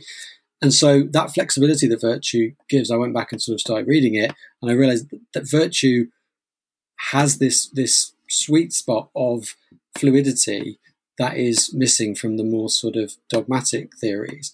And in anarchist political philosophy, which I'm most interested in, discovering also that there's a thread of virtue ethics in anarchist ethics, for the very reason that it allows for this sort of non-hierarchical, multiple teleologies, different teloses in different people, different groups, different goals at different time, that all come under the idea of this idea of flourishing. And your human flourishing, like we said at the start, may be very individualistic, or in an anarchist idea, it's very communal. But it does seem that virtue ethics allows for guidance on what to do by saying in every situation, there might be different things you ought to do, but there are these set of things when you think, what are we trying to achieve? What are the people involved trying to achieve? What will be good for them, and what's good for me, and what's good for us? And it's extending the me to the us, which is really important. And if you think about those things, it sort of shows you how to act, and importantly, shows you how to act before you know how to act. And that's a really important part of the anarchist idea, because they sort of say, well, we don't live in anarchy. How do we live like an anarchist? Well, you prefigure it. You sort of live as if you are until you are, which is exactly what virtue ethics says. I might not be honourable or courageous or witty yet, but I keep trying, knowing that's the thing I'm aiming at, and I practice those sort of skills and learn as I go along. And it's a theory that allows for failing as well. We talked a lot about, the sort of demands of the other ethical theories. And one of the lovely things I think about virtue ethics in terms of guidance is it gives you a general guidance. You figure it out. You might get it right and wrong, and you'll learn from it. And you'll possibly go, I got that one wrong, but I've learned for next time I have to act courageously or wittily or modestly or whatever. I will do things differently next time. So there's this development side to virtue ethics that I really like. So I think it's lack of guidance, and I do accept it is a lack of guidance, but I think it's a lack of guidance that is actually what we need in ethics to guide us, that allows us to experiment, allows us to learn from each other, and allows us to pursue those ends that we're trying to pursue, and also shape those ends and agree to certain ends and change them if we decide we want to aim for something different. But it's a conversational and developmental ethics, as opposed to a sort of dogmatic, these are the rules and you should live like this because it is correct. So I think it guides you far more than it maybe seems to, because it gives you the space to experiment with things. This might be a point to connect to something we said right back at the beginning about, Dan brought it up about Kant and Bentham came after Aristotle. So what was wrong and what happened? And this idea that we need rules to live, algorithmic rules, the categorical imperative or the hedonic calculus, I think is in part a reflection of the time at which Bentham and Kant were writing. And Mill's version is much more, I think, influenced by Aristotle. He tries to bring Bentham and Aristotle together in certain ways. But if you look at those two theories then, both Bentham and Kant believe that human beings are simply pleasure seekers. But Kant adds, and also have reason. Okay, but those are your two options in Kant. That's kind of your lot. And in Bentham, it's just pleasure seeking. And they're both real individualists of a kind. This was a time, 1780s, where there's the real rise of the industrial age in Europe, and people are being removed from their social fabric. There's a huge amount of cultural change with the Enlightenment and so on. So the focus here has become on the individual, separated from, isolated from their past, the tradition, the rules they've been brought up with, if you like, or the practices they've been brought up with. And Aristotle has, either puts us back in, or it was always so, because the majority of European ethics has been virtue ethics, and Christian ethics, for example, which dominated for so long as primarily a virtue ethical system with lots of deontology from Jewish law in there. But essentially, it's focusing on virtue. So Beth's point about the social here is important in terms of the guidance as much as it is in terms of understanding what's going on. And as Dan says, you're brought up to be virtuous, to have some kind of set of character traits, which hopefully at least your parents thought would help you lead a good life. And it's only once you've already got those inculcated that you even start to think self-consciously, well, how should I live and how can I develop that? And so it's sort of built into you. That guidance is structural, and, go and ask a virtuous person could be a kind of an answer if you know any. Difficultness perhaps to recognize them depending on your upbringing. But there is a kind of social distribution of this wisdom as well for people who don't have it individually. You can consult and you can learn from other people who have it. Whereas for Bentham and Kant, it was hugely important to both of them that you make up your own mind on your own terms about what is right or wrong. Indeed, Kant thought that as the defining feature of the moral agent, entirely autonomous, entirely self-sufficient in the process by which they have applied these rules to their lives. Great. Just a thought from me, and then I'm going to come back to Beth and hear her thoughts. I mean, one thing I don't think we've mentioned yet, but I think is probably important and a good time to mention it is it's not as if Aristotle published a book called the Nicomachean Ethics with some book publisher, right? So, there's all sorts of discussions about how it came about. But to cut a long story short, it's probably a series of lectures that were transcribed by people, almost certainly some of his students, and then passed down. And I think what the best way of reading the Nicomachean Ethics is as something that's aimed at people who are themselves developing and have a certain sort of moral sensibility.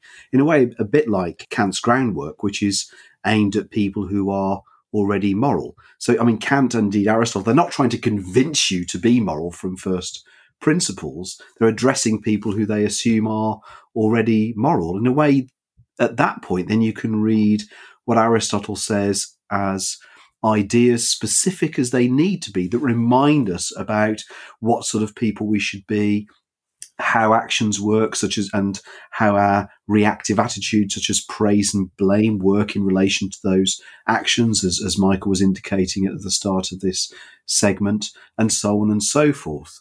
So, in fact, once you've got all of those reminders, as you can think of them, then you've actually got quite a lot of guidance going on there. But it's of a certain sort. It's reminding you what we kind of already know about being moral, rather than, as I think both of you've mentioned, kind of this algorithmic rule that if you see a situation with a feature X, you must do Y to get the right outcome. Right? Aristotle's not going to be doing that, partly because there'll be some situations that have feature X and you really shouldn't do Y because that will be a very bad outcome. Beth, why don't we bring you back in, because you said you had some thoughts about this as well.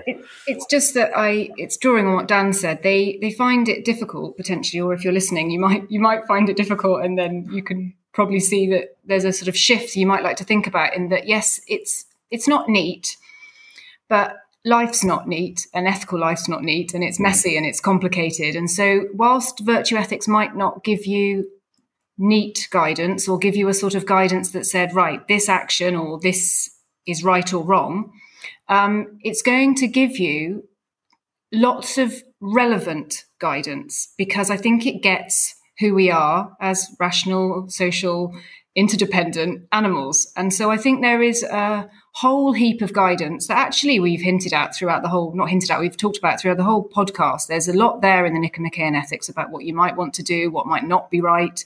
And I think it would be really nice to bring in Rosalind Hursthouse here to say that if you think about a particular dilemma, and one that's very sort of forefront of our minds at the moment, something like abortion, Rosalind Hursthouse reminds us that there are lots of relevant factors to consider when needing to know what to do and when to be guided, and how to be guided, like how to get this right, how to get to truth. And so her sort of Aristotelian virtue ethics approach says, but, let's think about something that values our biological status, which is what virtue ethics does. So we are human beings, we have a body. We need to think about reproduction. We need to think about pregnancy. We need to think about our emotions. We need to think about sexual behaviors. We need to think about parenting. We need to think about context, culture. And all those things can have relevance in the guidance. And I think a lot of students, when you say it like that, say, yeah, well, those things are really, really important. I'd want those things to be really important to the ethical dilemmas I might face myself. And then you have to say, gosh, that's an incredibly important set of relevant factors that come into the guidance, that without them, you've got an ethical landscape, which people like McIntyre and Hursthouse and Midgley talked about as being barren and impoverished without that. And so I think there's kind of a heap of relevant guidance that could be drawn in here that we should, that might help students, I think. That's great. Thanks, Beth, and thanks all three of you. Should we move on then and just think about the other objections? And in fact, I think we can tie them all to all the things we've been thinking about the first. So then quickly then, what about clashing or competing virtues? How are we going to sort those out, and what do they look like on an Aristotelian picture? I think picking that one up, there's an optimism in Aristotle that there's a way in which you can deal with the competing demands of life, which always solves the problem. That, if you like, the morally good life has got to be a possible life. And that means there can't be any clashing between virtues, which is not resolvable. So I think this is where what Dan mentioned earlier, the Aristotelian would say, well, yes, but if you really have practical wisdom, you'd know that they weren't clashing. And of course, there's some justification to that, because of the idea that when two things seem to be in a clash, there can be, if we're creative in the ways in which we handle a situation, there can be a resolution. So people say, I don't know, suppose you've made somebody a promise and you're on your way to fulfill that promise. And if you if you don't get there in time, then you won't be able to do what it was that you said, but you pass somebody on the street who clearly needs help. Okay, so on the one hand, you've got the loyalty to a friend and keeping your word, which is important as a virtue, but you've also got, compassion or some form of need to help somebody, care for a stranger. What do you do? Well, I mean, you can think about the guidance here. What do you think the right thing to do is? And most people would say, well, help the person on the street, phone your friend as soon as you can and say, I'm really sorry, how can I make it up to you? Right, so was that really such a hard clash to resolve? It didn't seem so. So you can other situations might be more challenging than that, or justice and mercy, for example, in sentencing somebody, or in how you respond to someone who has offended you in a really bad way. How much pound of flesh do you demand? But, again, I think you might say, well, these are compromises. You could call them solutions.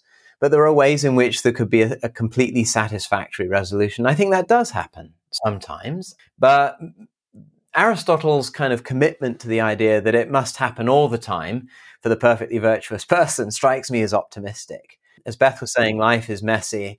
In my experience, life is so messy that there are simply clashes where you will feel pulled both ways, and maybe, no abstract solution of this kind between this clash, between this virtue and this virtue. One thing that you do will feel like it's the right thing to do from a particular perspective. Now, you could think of that as the perspective, say, of justice or of friendship or of loyalty in terms of a virtue. And from another perspective, somebody could it seems justly or justifiably criticize what it is that you do. And that could be from some other perspective. They could appeal to some other value to do that. So I think in this one, there isn't an obvious way in which you resolve things, but I think that's partly because we were saying eudaimonia contains these many different goals and aims. And the idea that you could have a single currency like utilitarianism, well, if you just quantify the total amount of pleasure that each option would give you, then you lose everything which is, rich and appealing about the theory. So I think it was just Aristotle's hope, perhaps it was his experience, that life could go so smoothly or so simply that there could be a resolution to every conflict of virtue. But I think that is a problem. But if you think, well, that's a problem for the theory in the sense that, now that means we have to reject it, that's a misunderstanding of its commitments here. I mean, Aristotle would want to hold on to that perfectly coherent view. But see, with Kant, it's a little bit trickier. If you have a conflict of duties and he says, but you absolutely have to do your duty, there's a bit more of a problem. Because the conflict can't say, well, I could compromise. I could not do this one. Well, if they're absolute and they're categorical, you don't get to skip out on things which are categorical in the same way. You go, well, what I'm doing is perfectly justifiable from a perfectly justifiable point of view, but I can see there are other perspectives, and I really feel I haven't managed to achieve everything good. For instance, minimally, you owe your friend an apology, right? That's how you continue to show friendship in this situation where you break a promise to a friend because of some situation. You still have to do something else. There was something which was missing.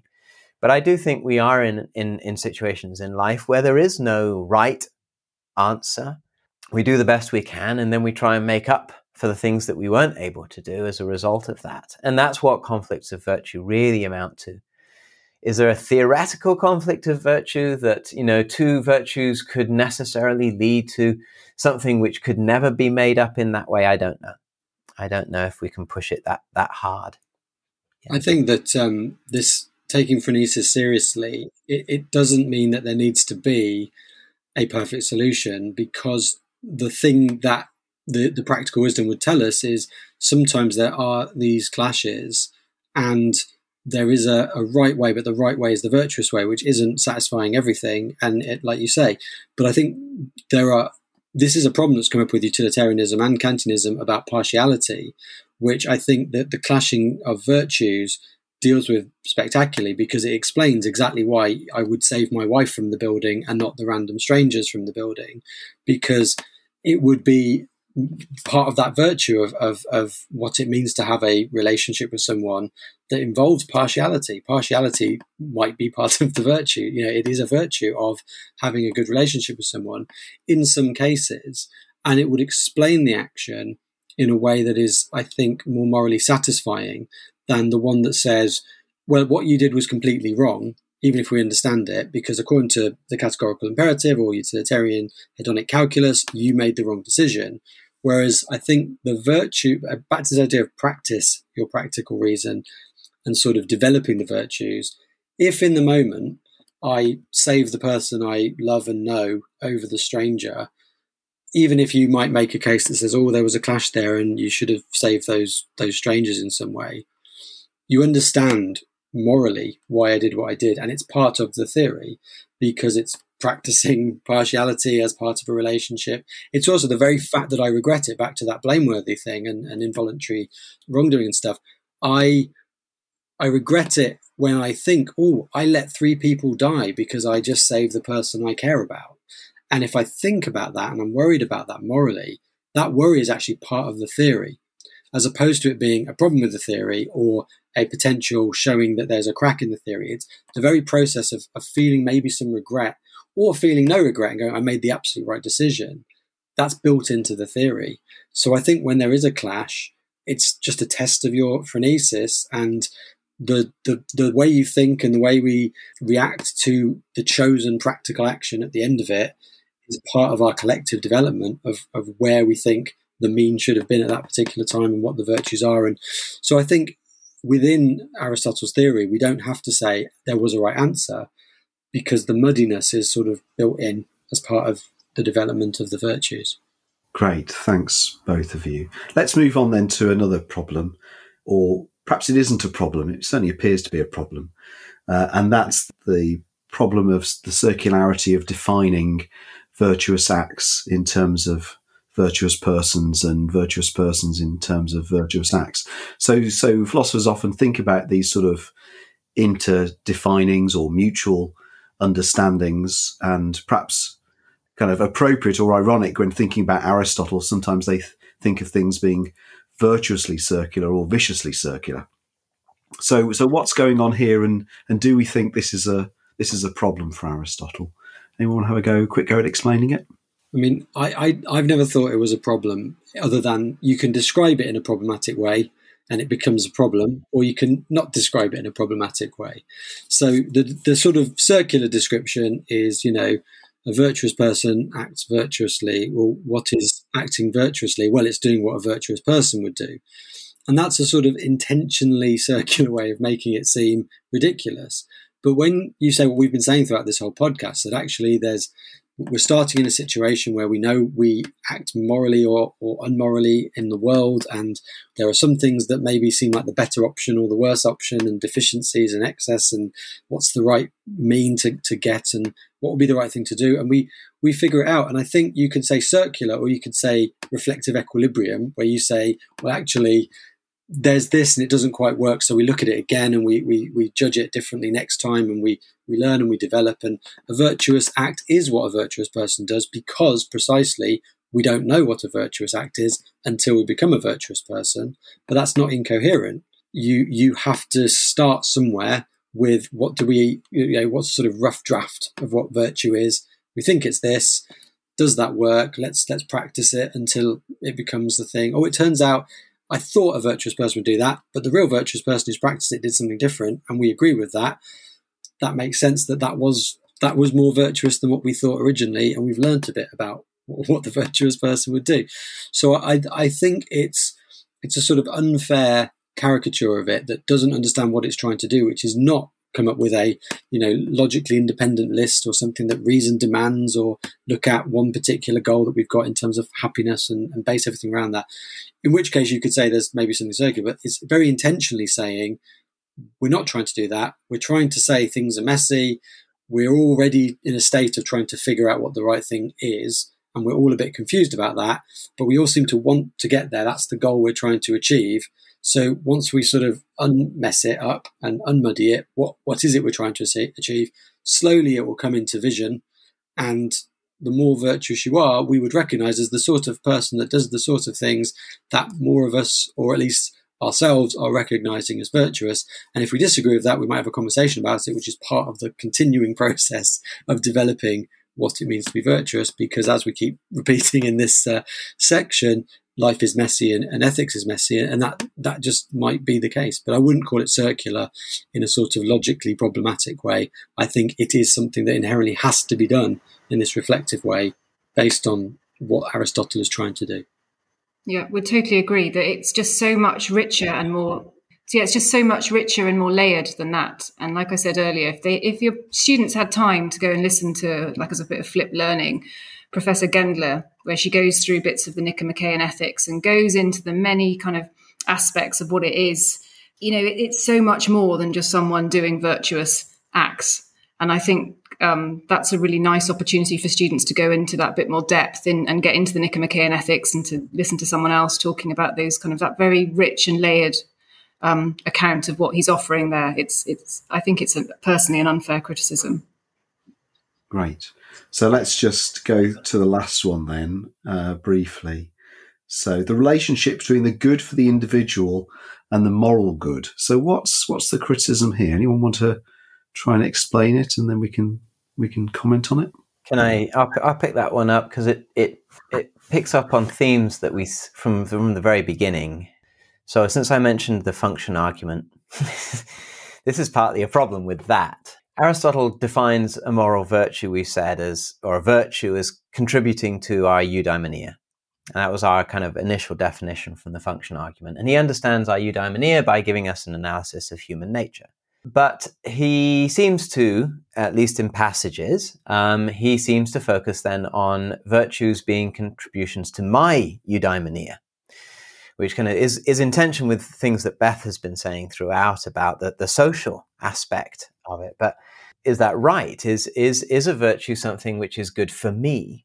Or is it something which is morally good, which is somehow different? And we're so used to drawing a contrast between self-interest and what's morally good, which we can often think of as, the interest for others. And I think it's not only, but it's largely a Christian idea, the contrast between egoism and altruism. And it's not present in other traditions like Buddhism, for example, but also it's not present in Aristotelian virtue ethics, because Aristotle started this whole question, well, how do I live the good life? I mean, not just me particularly, but and so that seems to be a question of self-interest, but we talk that to be the defining question of ethics at the same time. So he's not drawing this contrast. But it does then lead to situations where it looks like an altruistic action or an altruistic lifestyle could actually be to the detriment of the person living it. The notion of self-sacrifice. And that's assumed huge importance for us. You can see it certainly in utilitarian writings. You might see it in some aspects of Kant, but he, doesn't emphasize it a great deal. But we might think about sacrificing your health for a very worthwhile job, or sacrificing your own kind of peace of mind for commitment to a cause. So an environmental campaigner or a medical worker or something along those lines. Christine Swanton gives these examples of criticisms of Aristotle's idea. So she's happy with so much around his notion of how virtue works psychologically and all of that. But does a virtue have to aim at the flourishing of the individual who has it? Or should we have a different goal? So this is about what is the final kind of goal here. And Aristotle didn't see a bigger goal for us as human beings than human well-being. Now, even if we extend it to human well-being than individual well-being, we can solve some of those problems. We can say, well, wouldn't it be good if, as you could be a health worker and you could really help other people's health, even if your own suffers, then a virtue could count as that. But is he more individualist in this when he says it contributes to eudaimonia? Does he mean your own? But we could criticize him for being insufficiently attentive to non-human flourishing. So, is what's important about environmental degradation just that it's going to damage humans in the long run? I mean, a lot of people talk that way, but, what about the earth itself and the ability to sustain life? Humans be damned. Or animal well-being, we talk about eating meat or something along those lines. Should a virtuous person be sensitive to goals which go beyond human flourishing, such as beauty and life and so on? And this is kind of the perspective from that, is that if we got the right definition of virtue, is the relationship between my good as an individual and the moral good as defining what the end of all moral virtues is that really the same thing? That at least is the problem. So modern virtue ethicists have different goals or different definitions of virtue depending on the goals on which they think human psychological traits should aim at. And that could be a sensitivity to beauty. It could be a sensitivity to life as a whole. It could be concern for all sentient beings, as utilitarianism has it. And it could certainly involve choosing to do things which in some way seem to make your own life less flourishing, go less well. For instance, a higher probability of disease or burnout in the pursuit of something which is a gain for a wider group of people or beyond people as well. That's great. Really helpful, Michael. Beth, Dan, have you got any brief thoughts on this problem? Yeah, I mean, I have, and it sort of links to the other criticisms in that what you see is that the way the criticisms come forward, you can hopefully, if we sort of stress this really effectively, you can almost see how this theory is set up to respond, in that it looks at these issues hard in the face and it has a kind of a means by which to respond, partly because it gets what it is to be a moral person in the moral life. And the people that have developed virtue ethics have done a great job with this particular criticism, I think. Like people like Alistair McIntyre does a great job with, again, stressing the interdependence of who we are. We're not an individual agent abstracted from our moral life. We are an interdependent being. And I think, the developments in virtue ethics remind us that there is this connectivity in our relationships. And I've been thinking about that a lot through the podcast. This is a theory that takes those relationships seriously, and those relationships allow us to have that wholeness that is a moral life. And again, a theory that's not sadly explored on the syllabus at AQA or IB, but a theory that was an offshoot of virtue ethics was care ethics. And those care ethicists understood that aspect of our interdependence and those relationships, but also that sense of and they acknowledge the path that virtue ethics took them on, that there is a mature care you must have for yourself before you can care for others. So if you're going to sort of have nurturing, caring relationships, you have to put yourself into that. And if you want this wholeness that I think Aristotle wants as well, and the virtue ethicists want, you have to see that that person, that self, as an interdependent being. And I think that's where the other theories really fall short, in that they don't get who we are right, and I don't think they don't take relationships seriously. So I think if any theory could respond, I think virtue ethics will go a long way, and I think care ethics will do even better. Yeah, I was thinking similar thoughts as you've just said, but I think the thing with this objection is it maybe points to some of the problems with Aristotle as a person in history, because he might have spoken about the I in a sort of individual way, because, as I said earlier, he lived at a time where he was a man who could do things in a society that was dependent on slaves and workers and women who did things so that men could do something different and consider themselves differently free and have different, democratic duties to do and stuff like that. So he had a massive blind spot in what a person was and what an I was when he said I. And often it was a blind spot that completely was specifically blind about his interdependency and how everything worked because he was reliant on all this stuff going on in the background that he was sort of ignoring. And luckily, because maybe it's fragments and it's not a theory he's actually written down very explicitly, it is something that we can now take and say, yeah, but if you follow it through and if you figure out what a real virtuous life is, it's not just this idea of the relationship between the individual good and the moral good, and it's do we agree on what the virtues are, but it's do we agree on what the individual is. And once you expand your definition of individual to this interconnected individual, the one that is embedded and definitely part of a community of, if not a whole world, but at least a local community of some sort, you don't have a clash, because there is no sort of cohesive or coherent idea of what is the right thing for me to do that doesn't involve all those interconnected other people that your decisions are part of. So I think when people make this theory, it's sort of maybe reading the words and not the intent, and maybe on a gut level exposing that Aristotle was himself maybe just thinking of an I that was connected in some limited ways, because his own society sort of compartmentalized different groups of people and what the connections were and hid away certain connections. But the great thing is it's an idea that's robust enough that we're able to sort of modernize it and see what it's trying to do. And this is the important thing, not transform it from the original theory. It's not like a sort of modern utilitarian or modern Kantian idea that takes an idea and transforms it completely. I think within the original virtue ethics idea, all you're doing is cashing it out and going, I think, though, it's got this reflective ability.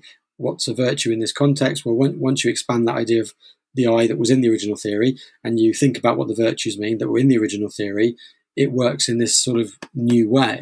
There's not just picking and choosing. It's actually saying that was there in the original theory, even if Aristotle maybe put it there involuntarily. Great, thanks, Dan. And indeed, throughout this podcast, we've mentioned a few people like Julia Annis and Ros Hursthouse, Christine Swanton, Alistair McIntyre. Different in their different ways, but virtue ethics has this robustness and kind of vitality to it to this present day. Listen, I think we better leave it there. Thank you, all of you, for leading us through Aristotle's virtue ethics and all the various parts and how they link together, and for giving us your reflections on them. But we've probably exhausted you, if no one else. So, Michael, thanks very much for coming on today. Oh, thank you very much for having me. I've enjoyed it. Great. And Dan, thanks to you. Thanks. Great chat with everyone. Really enjoyed it. And Beth, thanks very much for coming on. Oh, it's such a pleasure. I'm just going to say something to embarrass you. Obviously, a huge fan of all three of you guys' work. I think we should say that on the podcast. Michael does so much for all of us who teach AQA A-level. We are just so lucky to have him and offer all he does. And then Simon, big fan of your work. And I've just got Dan's book and I've started it and it's amazing. And yeah, lovely to be with you all. You do great things.